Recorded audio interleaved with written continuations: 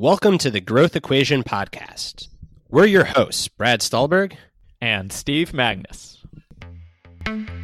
Brad, another day, another podcast. What's going on?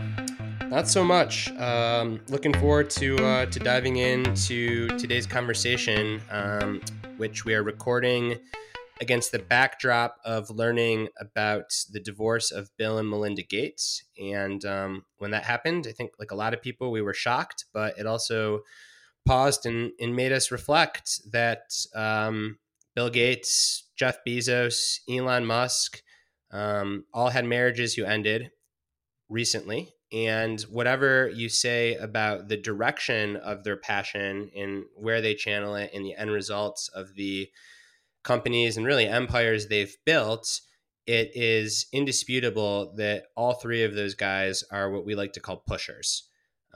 They just work extremely, extremely hard. Elon Musk, in an interview a long time with Joe Rogan, where he smoked pot, and it was a huge deal because he smoked pot on the air. But to us, that wasn't the most interesting part of the interview at all. The most interesting part is when he talked about how people look at him and they see these fancy cars and wealth and this cool dude, but it's actually a very disconcerting and discombobulating place inside his head sometimes, because the cost of that is he can't turn it off. If you watch the Bill Gates documentary, you know that Bill Gates is very upfront about his inability to turn it off. And Jeff Bezos was known for waking up at like 4 a.m. and not being able to turn it off until he went to bed at 8 p.m. So, we figured it's an important topic, and certainly not everyone listening has the same kind of drive as those three individuals. But we thought that it would be good to talk about the kind of, I don't want to say the wreckage, but some of the potholes and speed bumps and perhaps wreckage that kind of intense drive and motivation can leave in its wake. Yeah, and it's a subject that's not often talked about because these individuals and others like them have achieved incredible things. And often what happens is when you achieve incredible things, the rest of your life, the other things kind of get pushed to the side or not talked about in your story. And it's not just these three individuals. I remember when we were researching for the Passion Paradox, I mean, the list was pretty surprising and sometimes pretty long on individuals who we'd classify as pushers who had some part of their life that was just kind of chaotic and a mess. I mean, even someone who's widely, regarded, like a Warren Buffett, for example. There was that wonderful HBO documentary on his life, and we talk about this a little bit in the book, where his family life, his kids talked about their dad, their dad's mind not really being there, right? It was the quote was that, he was there, but he wasn't really there. And then his daughter, I distinctly remember saying, investing came very easy to Warren, but being a dad came very hard to him. Like you really had to work at it. Exactly.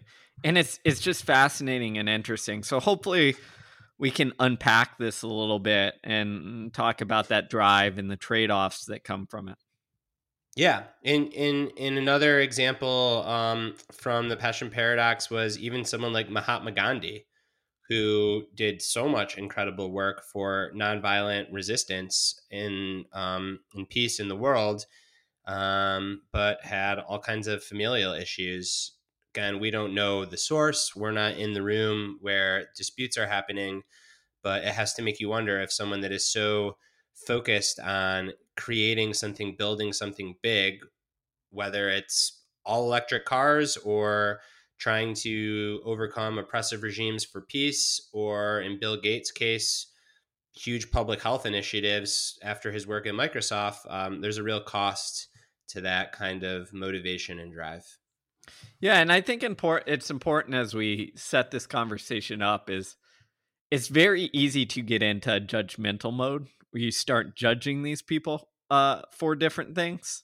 But I think when we're evaluating these kind of trade-offs on this extreme drive, it's important to kind of step back and keep that perspective.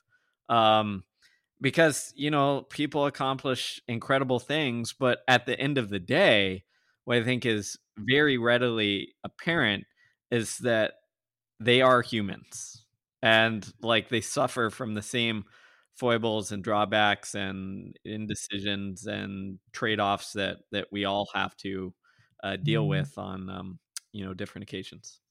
Yeah. So, all right, let's dive in. So, we talk often about passion. We're going to do a quick recap. Those who have read the book, The Passion Paradox, this will be a refresher. Those that haven't, it'll get you up to speed. Two kinds of passion: obsessive passion, harmonious passion. Obsessive passion is when you care more about the result and you become passionate about external validation and being relevant, more so than actually doing the thing itself. Harmonious passion is when you are very much in love with doing the thing itself. Examples: this is the difference between writing books and loving the chance or being on a bestseller list. Competing in sport versus actually winning. Doing whatever traditional workplace profession you have versus constantly getting promoted and being a vice president or a C-level person. And the research shows that individuals with obsessive passion who become super attached to and focused on outcomes tend to have higher rates of burnout, depression, anxiety, and cheating. And individuals with harmonious passion tend to have better life satisfaction and well-being. Now, if you have obsessive passion, it's really bad, and it's not going to be good for your relationships. It's not going to be good for you. Harmonious passion is interesting because it can be really good for you, but it doesn't necessarily mean it's good for your relationships, because you could be doing something for all the right reasons and really love the work, but get so swept up in it that you're sacrificing everything else around you. And I think that that is what's going on, certainly in the case, again, outside looking in, of Bill Gates. I think Jeff Bezos and Elon Musk are maybe trickier because they're not as public, or maybe I just don't know as much about their lives. I often think of Elon Musk as someone that isn't aiming to be like great and liked in this lifetime. He wants to be remembered like Jesus or the Buddha or like one of these historical figures that changed everything. And, it's not my job to analyze whether that's good or bad. I just think it's very interesting. But Bill Gates in particular, he just seems like a good guy. So it's interesting you have that perception, because I think he probably seems like a good guy now. During his Microsoft days, when they're like taking over all these random companies and all that stuff, and they were known for pretty harsh, tactics to win battles, right? That's true. So are they just all egomaniacs? I don't know. So it's interesting because this is something I thought about a while. It's like Bill Gates has a really good reputation now, and deservedly so, for many of the initiatives that he's put forth in the lives that he's saved with, like clean water and all these other vaccines and all this other stuff, right? But it seems like with him, it seems like his drive, and I'm doing it from the outside in, so I could be totally off, but that drive that might have been obsessive towards building Microsoft, right? Was then, once it was done, directed towards, I'd say, more positive things, right? That help humanity. So you could make the argument that like, oh, maybe it was obsessive, but then he changed his drive towards things. And maybe if he didn't create Microsoft and give him the billions to do it, then he would have never had this like positive second half of his life. Yeah, it's really interesting. And then you take someone like Elon Musk, who I think I would dislike it 100% if his main deal wasn't electric cars. And therefore, I still dislike him because I think that, like, when he tweets, masks don't work, COVID free America, open, whatever, it just makes me cringe. And cars are increasingly going electric, and I don't think that would happen without Tesla. I'm not saying that Tesla cars are going to take over, but I think that he proved concept enough where every other automaker fell into line, and that could have dramatic effects on global public health in the future of the climate and the planet. So I'm glad that his main focus is on electric cars. Now, do we get lucky? Like, what if Elon Musk stumbled into like a tobacco company? Might not be so pretty. Right. And I think what we're hitting at here is like the nuance and complexity of people which also gets to the complexity of passion, right? So we can separate them into this like harmonious and obsessive, which is true. But as we point out in the passion paradox, it's not like you're 100% obsessive and 100% or 100%, harmonious. Most of us, fit somewhere in the middle and sometimes sway one way or the other. And it's like you're trying to kind of thread this needle. And I think one other thing before I turn it over back to you, Brad, is you asked the question there that is like, are these guys egomaniacs? And obviously we don't know, but it's like I've had this discussion with you and then other friends on on being the president of the United States. Wait, who's the other friend? I'm jealous. Life outside of Brad calling me 24 times in a day. You have another friend, Steve? Do you really have another friend? I have. What are you talking about? Them? I got 50,000 of them on Twitter. Those are your real friends, right? That's how it works. So you were talking to your dog Willie about whether or not he wanted to be the president of the United States. Go on. But no, what I'm saying is that to almost want to be the president of the United States, you have to have some sort of large ego. I think. I mean, there are exceptions to the rule, I'm sure, but it drives that sort of person. And I'm wondering if that rule holds true, or that rule of thumb holds true for, hey, I want to make a whatever right billions of $1 billion company that takes over everything and has takes over an entire sector of the economy. Yeah, and some of it I also think is just a matter of scale, right? So like when I think of times when my ego is really big, and I don't like to think of myself as having a big ego, but I like to think of ego as something that is sometimes small and sometimes big, and it's kind of the job of like my awareness is to realize when it's big and ask, is that healthy? So even when I do have moments when the ego expands and gets big, for me, it's never about like total domination or expansion. It's like, oh, I want so many people to read this book and appreciate this book and to talk about it and to be relevant. But there's no part of me that's like, and then I'm going to start a company based on the book's name and open up stores and start selling like supplements and expand. So I also think there's got to be like a certain mindset of expansion. And we need people like that. Like the example that I always give is that if I came up with Whole Foods, the original Whole Foods in Austin, Texas, you would have to kill me to take that company and expand it and make it public. I would just be the best small town grocer there ever was.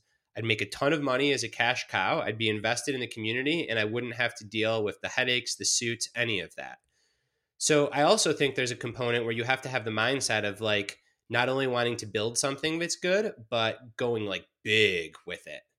And I don't know if that is attached to ego or attached to just like the rush, but there's got to be a temperamental thing. Because I'm being honest here. Like there are definitely times when I have very big ego, but during those times, it's never about like expansion. Does that make sense? Like I'm never like, oh, we got to hire like 30 people and have growth equation offices everywhere and like change the way that everybody talks about success and well-being. I mean, the way I kind of look at it, and we've had these conversations, off podcast before, is if it was a Brad and Steve world, the growth equation would be big enough to allow us to go on runs, walks, lift, sit around, read some books in between, and not have to manage anybody, right? And that is great for us. That's kind of what we do, except we don't make enough money to like really do that. That is the secret, but that's our life right now, but that's our end goal. But like if we were, and that might just tell you that we don't have that mindset where if we were Elon Musk or Jeff Bezos or whoever of the hundreds of examples we could give, we might sit here and say, you know what? We want the growth equation to take over wellness, right? We want it to have its own book line, its own Netflix show, its own like food. Right. Like the Goop equation. Yeah, oh, exactly. The Goop equation.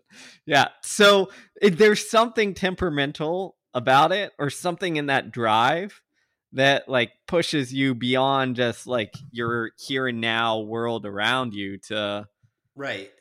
you know.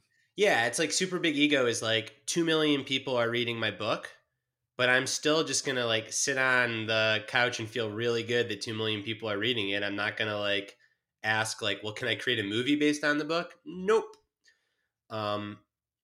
If you're a Netflix film director and you want to pay us a ton for a TV show, still call.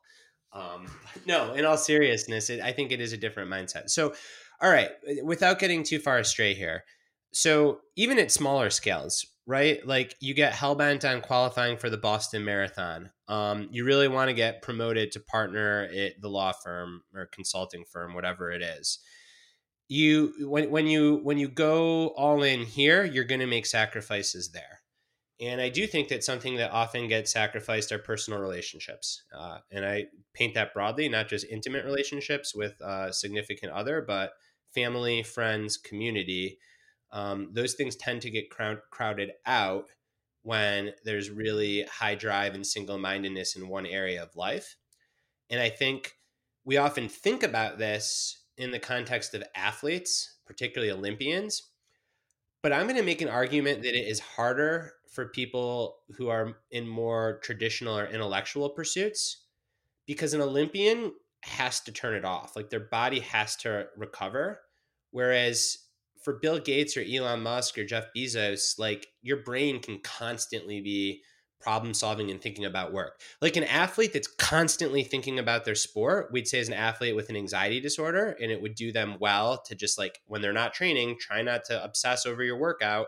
Whereas Bill Gates, Elon Musk, Jeff Bezos, when you're running organizations that big, if you could have a battery that you don't sleep, you could think 24 hours a day, 7 days a week, and never run out of problems to solve.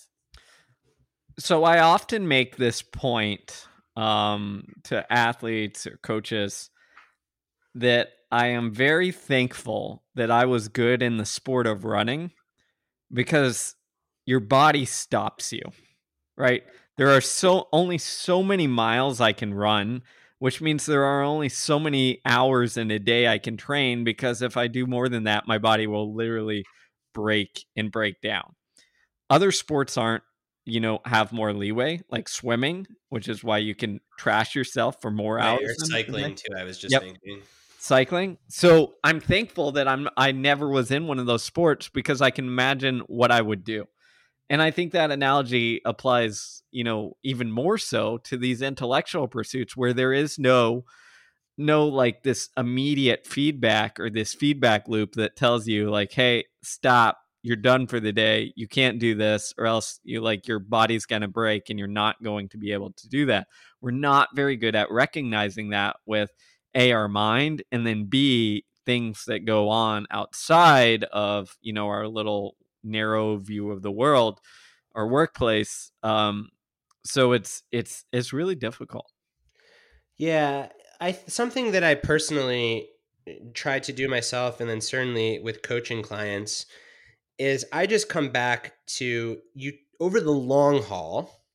You tend to be your best when you have some semblance of harmony in your life. So the World Health Organization talks about health as having multiple components: physical, intellectual, social, emotional, I'm forgetting one, and spiritual.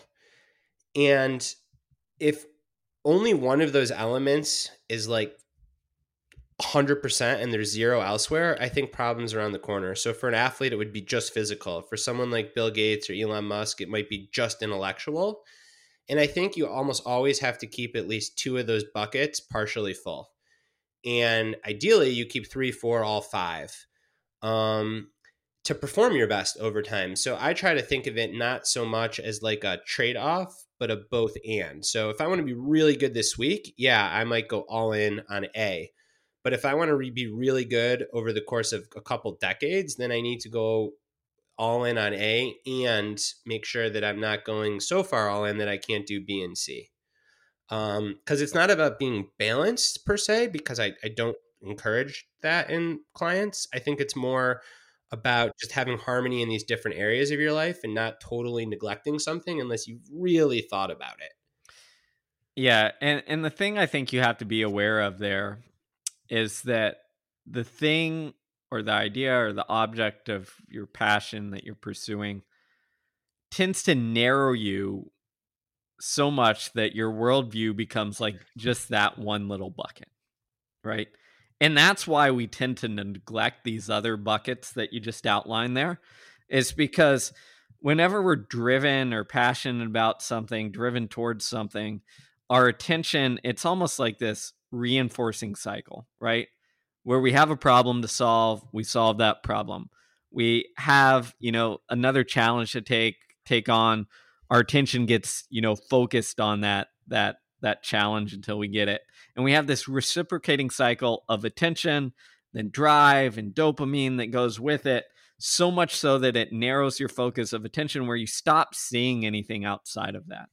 And I think that's a lot of times where we get into these problems, where relationships might be neglected, other things might be neglected because your mind and your brain has literally narrowed your focus so much that your thinking, your actions, your behavior are all centered on this one narrow slice of the world, and you have this inability to zoom back out and see everything else. Yeah. Do you think it's a good thing, a bad thing, or just a thing? So I think it's a thing. I think it's a part of being human. Like, we're designed that way, or like our biology pushes us that way. I mean, we can just look here. Let's throw in some science, because that's what I do. If we're focused on a goal, what happens? Okay. We get a nice little hit of adrenaline in our brain. What does that do? It focuses our attention on the object of our goal and accomplishing that. We stop getting the feedback from the periphery, right? We stop looking at, we're picking up cues from the outside. We're just focused on this thing. And Go chase down that antelope so you can feed your tribe. Exactly. And that's the reason it occurs, right? And we've all experienced this kind of tunnel vision to a degree. And it can be very beneficial in certain situations. So I think as a thing, it's very helpful because it can focus us and get us done. And I think I never thought of it like that with the antelope, but I wonder if that's why the more that your identity fuses with the pursuit, the harder it is to zoom out. So in the caveman, our deep ancestors analogy, the antelope is their identity, because if they don't kill that antelope, they go hungry, they die, they don't pass on their DNA. Well, in today's day and age, if you get so attached to your foundation or your company or this idea of having everyone drive electric cars or going to Mars or whatever it is, then that becomes your antelope. And you don't realize that, hey, even if you don't catch this thing, you're still going to live. Or, hey, you can spend a little bit more time cultivating family and you're still going to live. But no, to the brain, it's like, that's the antelope. That's the antelope. If I don't get this antelope, I die. Exactly. Survival. I mean, it's kind of like a survival mechanism in the sense that you wake up every day thinking, I need to get food to survive. And that food could be literal, the antelope, or it could be, figurative in terms of, I need to develop this electric car, or, make my company the biggest, or whatever it is, whatever the problem is for that day. So it's easy to get, trapped in there. In a fascinating aside, but man, we're putting disparate concepts together. If you like the show, please consider checking us out on Patreon at www.patreon.com/thegrowthequation. Patreon is a place where you can support the show through financial contributions, and in return, you get some great stuff. This allows us to stay completely independent, not take sponsorships, particularly in this space where so much of the stuff that is sold on podcasts just doesn't have the evidence behind it for actually working. So yeah, check us out on Patreon. What sort of benefits are you going to get? Well, you'll be part of a monthly book club where we bring in authors like Maria Konnikova, Judd Brewer, and many others. We also have a mastermind group. You get these podcasts early and other sweet things that are all part of the growth equation. So check that out, and let's get back to the conversation. All right, so the disparate connection here that I actually don't think is disparate. It seems disparate, but I think it's fair. Is there's a lot of research that shows that individuals that are experiencing poverty and are unsure of whether or not they'll be able to pay their rent or healthcare or put food on the table experience a cognitive deficit of about 15 points on their IQ test. So if you wake up every morning and you're not sure if you're actually going to get the antelope in today's day and age, shelter, food, healthcare, it makes you less smart because you have to have tunnel vision for that thing.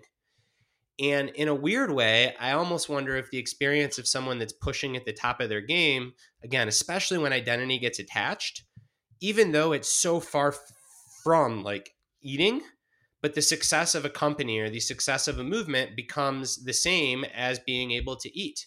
I mean, literally, we see this. You talk about like founders that get sick because they just stop eating because they're like so hyper focused. But I never really thought of that like this is really about protecting identity and self. It goes back to our evolution, chasing the antelope. It completely explains why individuals experiencing poverty are so challenged to focus on other things because they've got the most acute thing. And I wonder if in these people, even though it's objectively not a threat to their lives, it becomes a threat because there's so much invested in it. Yeah, that's really fascinating. I like your hypothesis there. I think someone, hopefully some researcher is listening and does some research or some science behind it. Because, there is a lot of data looking at, like, for instance, the stress response, right?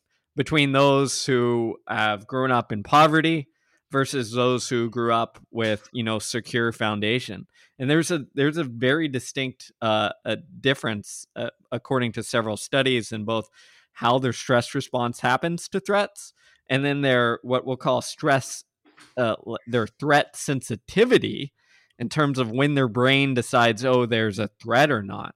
So I could see that connecting over to, we'll say, our billionaires or our pushers, in the opposite direction to a degree. Yeah.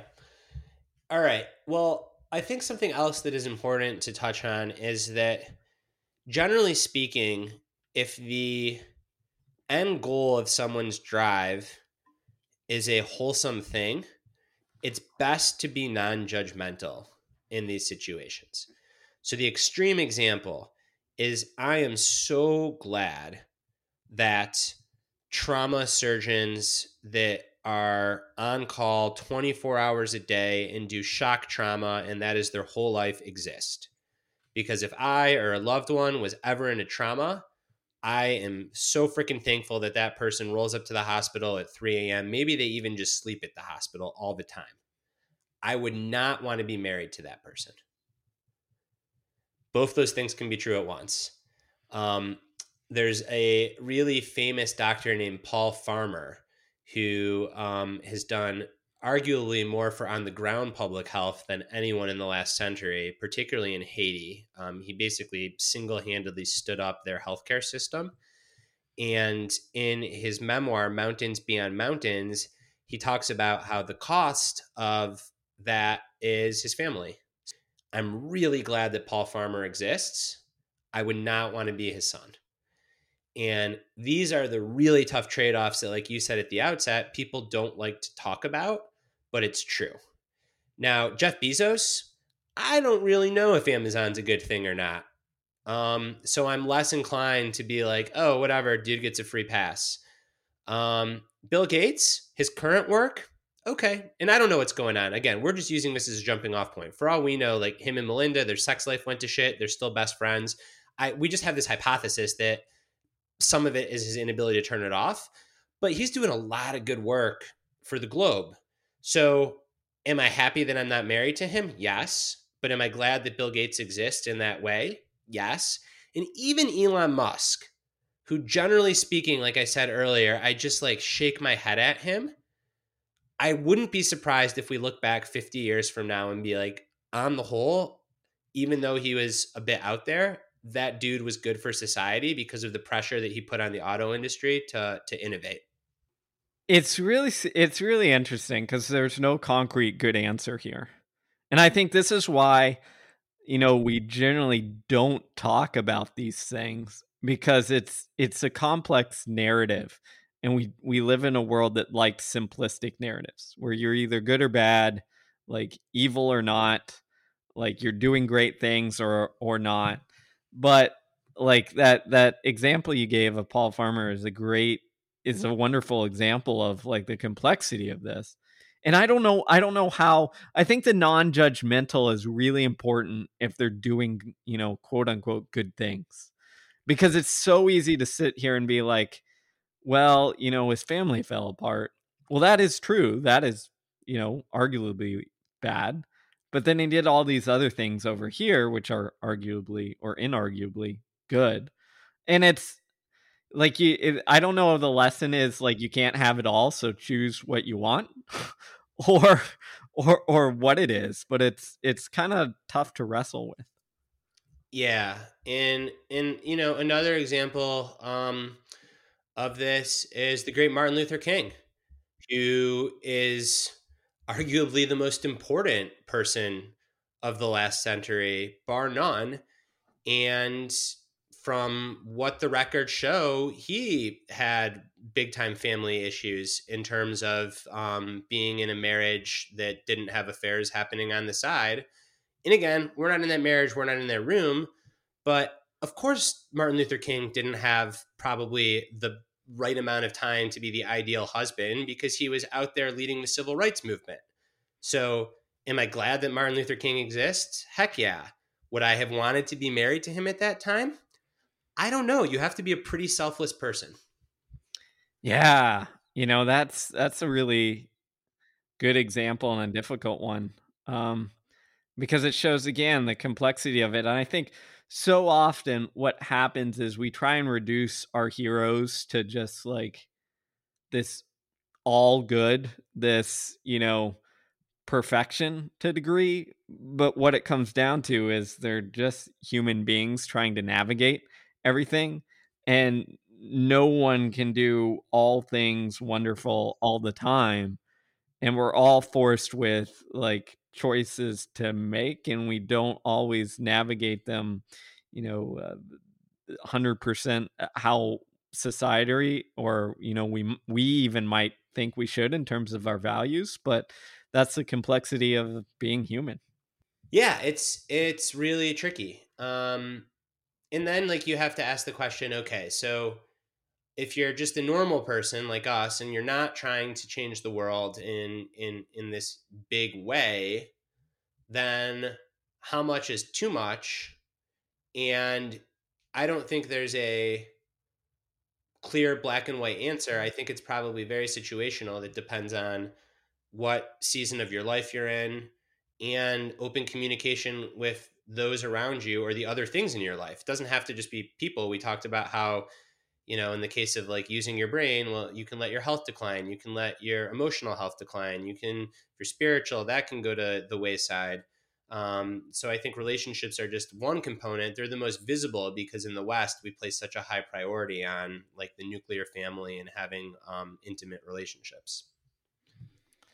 Yeah, I mean it's all I feel like I'm wrestling with it in this conversation because it's all interesting because I wonder what a Bill Gates or a Jeff Bezos or an Elon Musk would say. Like, what would, like, to us, if they were telling us, they might say, Brad, Steve, you're capable of so much more, you're settling. Oh, I'm sure that's what they'd say. I mean, I shouldn't say I'm sure, but I think so. But the flip side is Elon Musk, and it was such a vulnerable moment. Again, it's such a shame that all anyone ever talks about from that interview is the fact that he got high with Joe Rogan. But there was like a 5-minute clip in there where Elon Musk is like, "You wouldn't want to be in my mind," and Joe Rogan's like, "Why?" He's like, "Because I can never turn it off." And it wasn't like this kind of false vulnerability or trying to like seem like the, you know, romantic depressed artist that has to be so sad for their work. Like he was definitely just being real and being like, it's fucking not fun in there. So maybe he'd be like, man, I mean, for all we know, Elon Musk is like, I am cursed, but I realize I'm cursed, so I might as well use it. And then it's like, if you're someone like that, then like we just have to hope that, again, like thank God Elon Musk is into electric cars, not tobacco. Yeah, I mean it's true. And if you zoom out and look at historical figures, there's a ton that are incredibly similar or have, you know, I don't know. It's like I think about this with Isaac Newton, who essentially invented a math and changed the world, right? And he did so like sitting in his home and never leaving it. Um, and I could imagine like that was great back in those days. If you give that guy with that brain power like in a negative drive now, like what happened? So we're almost like super fortunate in the sense that so far, at least, like people with this drive or this obsession and this mind that they can't turn off have utilized it for exploring either ideas or, you know, building things that hopefully are useful. Right. And then it gets back to Jeff Bezos, where it's like, is Amazon on the whole a net positive? And this is like another really interesting conversation. Amazon started out of Jeff Bezos's basement as a bookseller. A really good bookseller that paid people a living wage and whatnot might have been beneficial. Amazon is no longer that. So then it's like a question of, are you just driven by drive or are you driven by the thing? Bill Gates and Microsoft, as you were pointing out at first, he was like driven by drive. And now we've just gotten lucky that he's like, all right, might as well use this for, you know, global public health. And when you think about it, in a way, Elon Musk, who I like have the most like visceral irk reaction about, he's been pretty consistent from the start around like revolutionizing technology in a way that's good for the planet. I mean, his whole space thing is about like life on Mars because we might like outgrow this planet. So it's just interesting that like he hasn't taken his drive in random directions. He's been on point with something. Now, there are all kinds of criticisms about how he treats employees and this, that, and the other and trying to get tax breaks. But I think at the end of the day, Elon Musk would say, oh, yeah, of course I have a huge ego. And like I'm building electric cars because climate change is a big problem. And I want to save the planet. Yeah, I mean, I could easily see. And I'm not an Elon Musk fanboy, so like, I'm kind of shocked I'm saying this right now, but this conversation has helped me arrive here. Yeah, I'm glad we're having this conversation because it's almost like we are unpacking it in real time. I feel like, it's interesting because if you think of you know, a Bezos as like, in 20 years, could he flip the script and be Bill Gates and do the thing? And we change our perceptions on it. On Musk, you think of, well, not even 20 years. Jeff Bezos could just cut. What's his net worth? We'd have to put it into Google. I think I heard like 180 billion. Yeah, it's something like that. So he could just take half of that and divide it by, I don't know, like, then there's too many zeros to do the math, but he could probably take the 10 million lowest income people in this country and lift them out of poverty, which is just nuts. Oh, this gets into my trophy idea, Steve. Should we tell him about my trophy idea? You know, you mentioned it, so you might as well go with it. Okay, this is like the little break for some politics here, but it's not major party politics. So I think most people can agree that here in America, where Steve and I both live, inequality is a big problem. You've got a lot of people at the very top that are super rich and many people who are struggling just to make ends meet. And we got into this conversation because I always feel like arguing over like whether or not we should tax like the dentist, you know, that makes 180K more is like totally missing the forest for the trees. There are probably 50 people that all have well over $1 billion. And no one needs more than $1 billion to live, period. I mean, I think about how much money $1 million is, and then 10 million, and then 10 times 10 is 100 million. And then to have 10 of those, and then you're just at your first billion. Like when you actually step back and think about it, it's insane. So I don't think that let me finish my idea. I don't think that someone like Jeff Bezos cares about getting from 88 billion to, 108 billion because he needs the money. I think it's just they're playing a game and they want to win. So my idea was all dollars over 1 billion should be taxed at like 95% and reinvested into the community to help people that are experiencing poverty. And as a part of that revenue generation, you create the Stanley Cup of billionaires. And every year, if you have over $1 billion and you contribute to the tax pool, you get your name inscribed on a trophy. You also get like a championship ring. So the cost of the Stanley Cup and those championship rings, I don't know, would be a couple $100,000. The amount of tax revenue you generate would be billions and billions of dollars. And the billionaires would love it because then they'd have like this trophy and this ring and they could compete and society would love them and they'd be like heroes. So if anyone in politics is listening, I really don't think there would be pushback if you made the trophy cool enough and you made the club exclusive enough.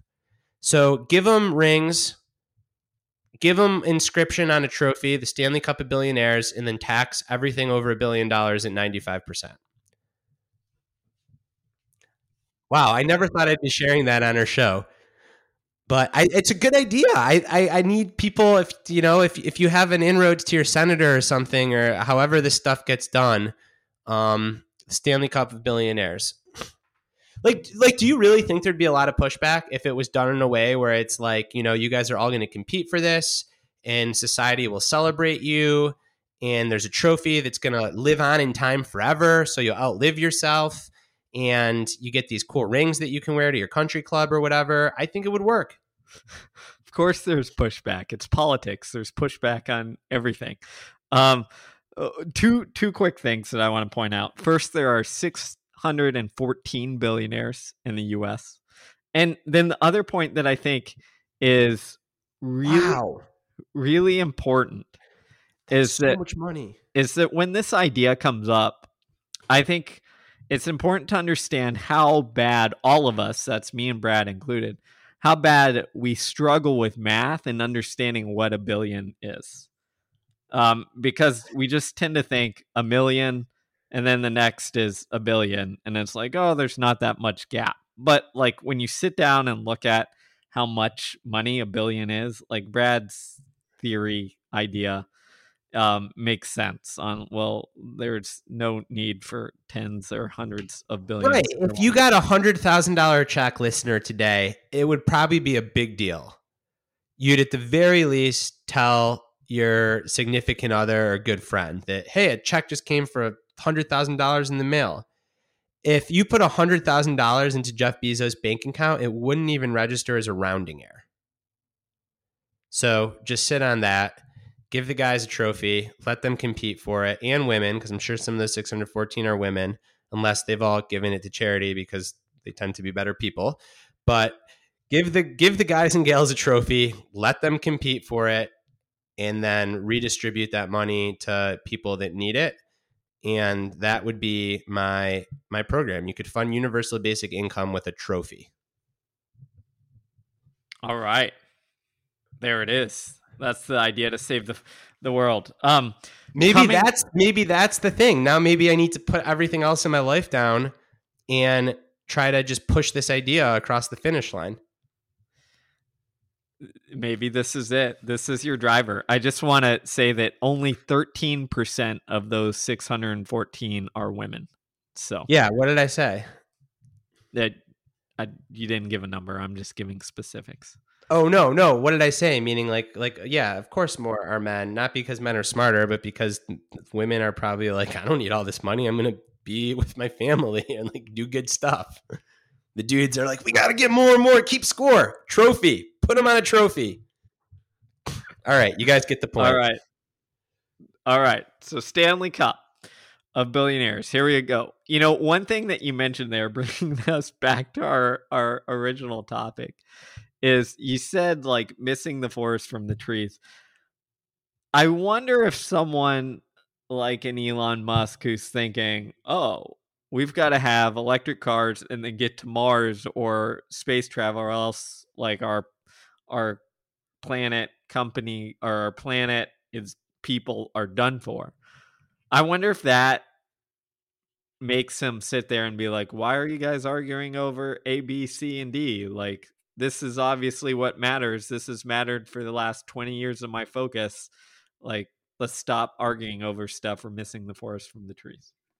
Oh, totally. And now we're getting into like, you can have that discussion on so many levels. And there, I think it's just based on your experience. So, like, I have somebody in my local community that always says, I can't believe how much time people spend on the culture wars, on discussing gender issues and pronouns and Dr. Seuss and cancel culture. The planet is burning and democracy is backsliding. Every single resource should be on those two issues. Well, this person is not transgender, hasn't been offended by Dr. Seuss, hasn't been canceled, hasn't been like on the receiving end, the offending end. My point is, totally valid perspective if you care about the species. If you're someone who's being discriminated against right now, you probably don't have the luxury to care about the species. So I think there's, again, I don't think there's any right answer. I think it's trying to gain more context and more perspective. And like, we talk about this all the time on the issue of transgender in athletics, where both of us feel there's no real good answer. But I think it's helpful here to take like a philosophical approach, because there have been smart people who've done a lot of thinking. And like, you're either Rawls or utilitarian. I think the utilitarian was Bentham. I could be wrong. It's been a while since I took a philosophy course. But Rawls would say, put yourself behind the veil of ignorance, meaning imagine you are the least well-off person in a situation and build a world for that person. Whereas Bentham and the utilitarians, if Bentham was the guy, I'll look at that. We'll do a fact check in a second. But the utilitarians would say, do the greatest good for the greatest amount of people. So here the utilitarians say, forget everything else but climate change. Because if you account for future generations, that's it. Like, every single investment should be going towards countries in poverty, giving them clean water and climate change. Whereas if you take Rawls, you say, focus immensely on your neighbor that might be LGBTQ or whatever, and raise the bar up for that person that's suffering next door to you, because you should create a world that you'd want to live in if you were them. And these are just different philosophical approaches. Neither is right. That's what makes these things so hard. So we've just gone back, I think, to that idea. Are you zoomed in and narrow, or are you zoomed out and looking at things from a different perspective? And it's all kind of the perspective that we tend to take to things. And it's not that either is right or wrong. It's just having a different lens through the world. Wow, I was right. Jeremy Bentham. That was the guy. He was the utilitarian. I had a wonderful TA back at the University of Michigan undergraduate school, taught my philosophy class. It was like an intro to philosophy. It was the most interesting class because it was the undergrad level. So we weren't into like, theory of language and like, why do we say but versus yet? And what does that mean for how we think? Because I've later learned that's a lot of what philosophy becomes. But it was like survey philosophy. Like, here's utilitarians, here's Rawls, here's Peter Singer on animal rights. So that was a good class because you just got to wrestle with these big ideas. But then the answer is always like, I don't know, it depends. But yeah, I think it's important. Even the zooming in and the narrowing. It's like, well, if you're a utilitarian, then you want the pusher to go all in because the possible benefit to everyone, if their thing is a good thing, is enormous. If you're Rawls, you're like, no, they should aim to be more involved in the lives of the people that are around them. And there's no right answer. I'm glad that, I'm impressed that you remembered that from philosophy class, because the only thing I remember from my introduction to philosophy at Rice University is that I got in a argument with the professor because we were talking about Singer and animal rights, and then he brought up Paavo Nurmi, who was a distance runner in the 1920s who was vegetarian or vegan, and he was convinced that distance runners should all be vegan or vegetarian because Paavo Nurmi succeeded in the 1920s. And I was like, hey man, it's the 2000s. Right, but you know who should be vegan or vegetarian? I'm going to get us into trouble here. Should I do it? I'm going to do it. Go for it. If you are pro-life on the argument that the fetus at X early age is a sentient being, then you ought to be a vegan.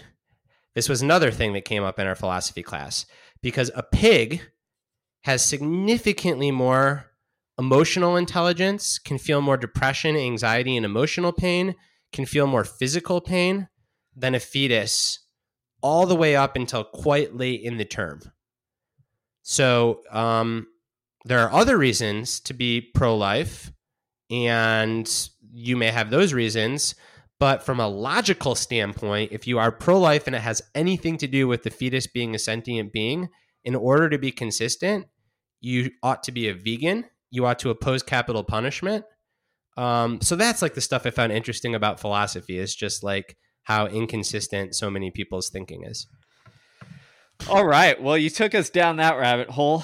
Hopefully we don't lose too many listeners from it. But I think the point of even that is that that has nothing to do with Bill Gates, Steve. Good luck. No, I'm gonna do it.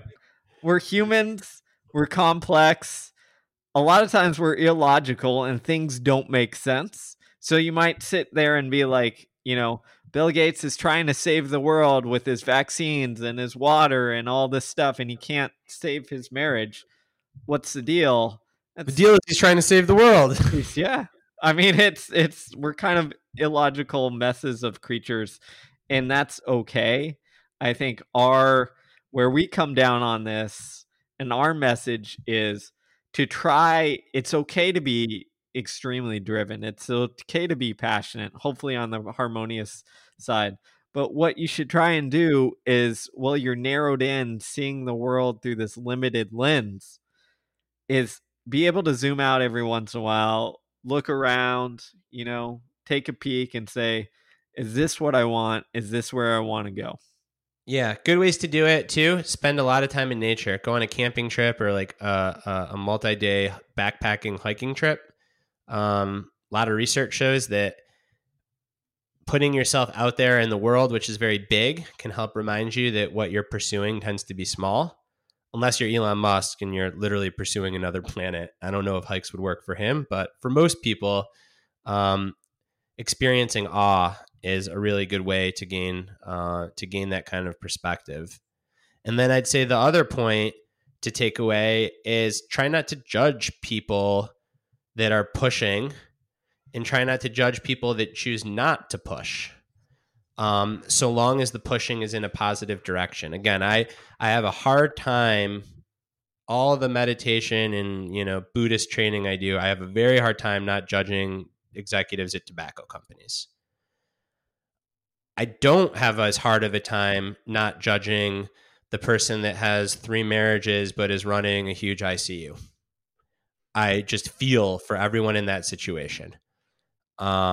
So I think it's important to remember. And the flip side is also true. The person that says, screw this, I don't want to be, XYZ driven person because I want to have more time and energy and space for my family. And that's fine too. Like the 9-to-5 person that goes through the motions doing accounting might be the best dad and partner of it there could be. And as very gender specific, it could also be the best mom. Accountant tends to be a pretty male dominated field. And I think that non-judgmental is important because like everyone's going to make their own decisions, and that is good. We should be for that. I think of a couple examples, recently.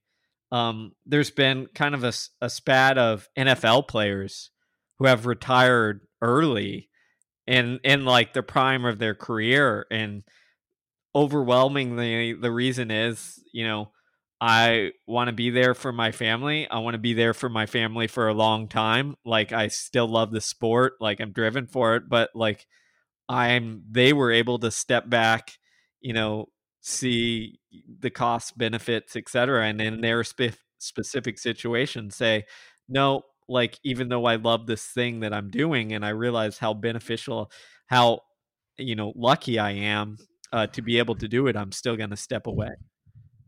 Yeah, I think that's a really good analogy, and not to judge the people that still play. Basically, don't be so quick to judge unless you're tobacco company level bad end goal. That's what I got today, Steve. Are we missing anything? Man, we went all over the effing place, but hopefully you guys pulled out some interesting tidbits. At the very least, please find your local person with a phone to the senator and raise my trophy idea as a part of any big tax overhaul. Joe Biden, Stanley Cup. There's that behavioral economics study. I don't know if it's true or if this is now just the stuff of myth, where they put like little flies in urinals, which I see all the time now. So presumably it's true. And the urinals are a lot cleaner because if you give the dude something to aim for, he'll aim for it. And I think that that's what I'm talking about with this trophy. So we just compared urinals to a billionaire trophy to the Stanley Cup. Man, this podcast has had everything. I don't really know where to go except to say, listeners, thank you for... You made it this far. Thank you for coming along on this ride. Yeah, you guys get an inside look at the Growth EQ, the brains of the operation, for better or worse. We tend to be more elegant writing because we both are multiple draft writers, and a podcast is a first draft, but we hope that you find the first draft interesting in ways that our written work isn't. And if you don't, that's fine too. Just read our written work. We had a guy that is a big time supporter of the Growth EQ email us and basically say, like, you guys are too all over the place on your podcast. Your writing is so good. It's so concise. And the podcast is not concise. And I called Steve freaking out like I always do. I'm like, crap, are we hurting ourselves? Steve's like, no, like our podcast isn't meant to be like our written work. So it's a look under the hood. If you're here for the concise, elegant stuff, read what we write. But if you enjoy kind of the banter and getting a sneak behind what goes into some of the stuff that we write about, then this is a good spot for you. Consider this as before the first draft, the idea generation stage where Brad and I, this is how we come up with ideas for our books that then take, years essentially to reach the point that they do. So with all that being said, thanks for coming along on this ride. In all seriousness, we love feedback, even if it's something like that seems a little bit negative. The feedback helps because it helps us kind of check. If you're listening, Hugh, we listen to your feedback. We're here. I doubt Hugh made it this far, but you never know. And who knows, maybe you'll get a shout out on the podcast. But the feedback does help. It makes us step back and ask, should we do this? Are we serving an audience? Like, are we bringing value? Or is it just Brad and I rambling for an hour and everybody's like, how in the world do these guys write elegantly and concisely when their podcast is all over the place?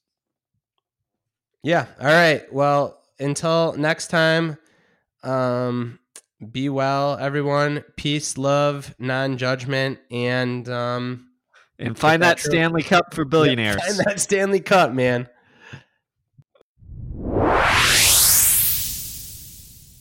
Thanks for listening to the Growth Equation podcast. Learn more about our work and find show notes at our website, www.thegrowtheq.com. Follow us on Twitter @bstallberg and @SteveMagnus. And if you like what you listen to, please subscribe, rate, and review the podcast, as this goes a long way in helping it reach others.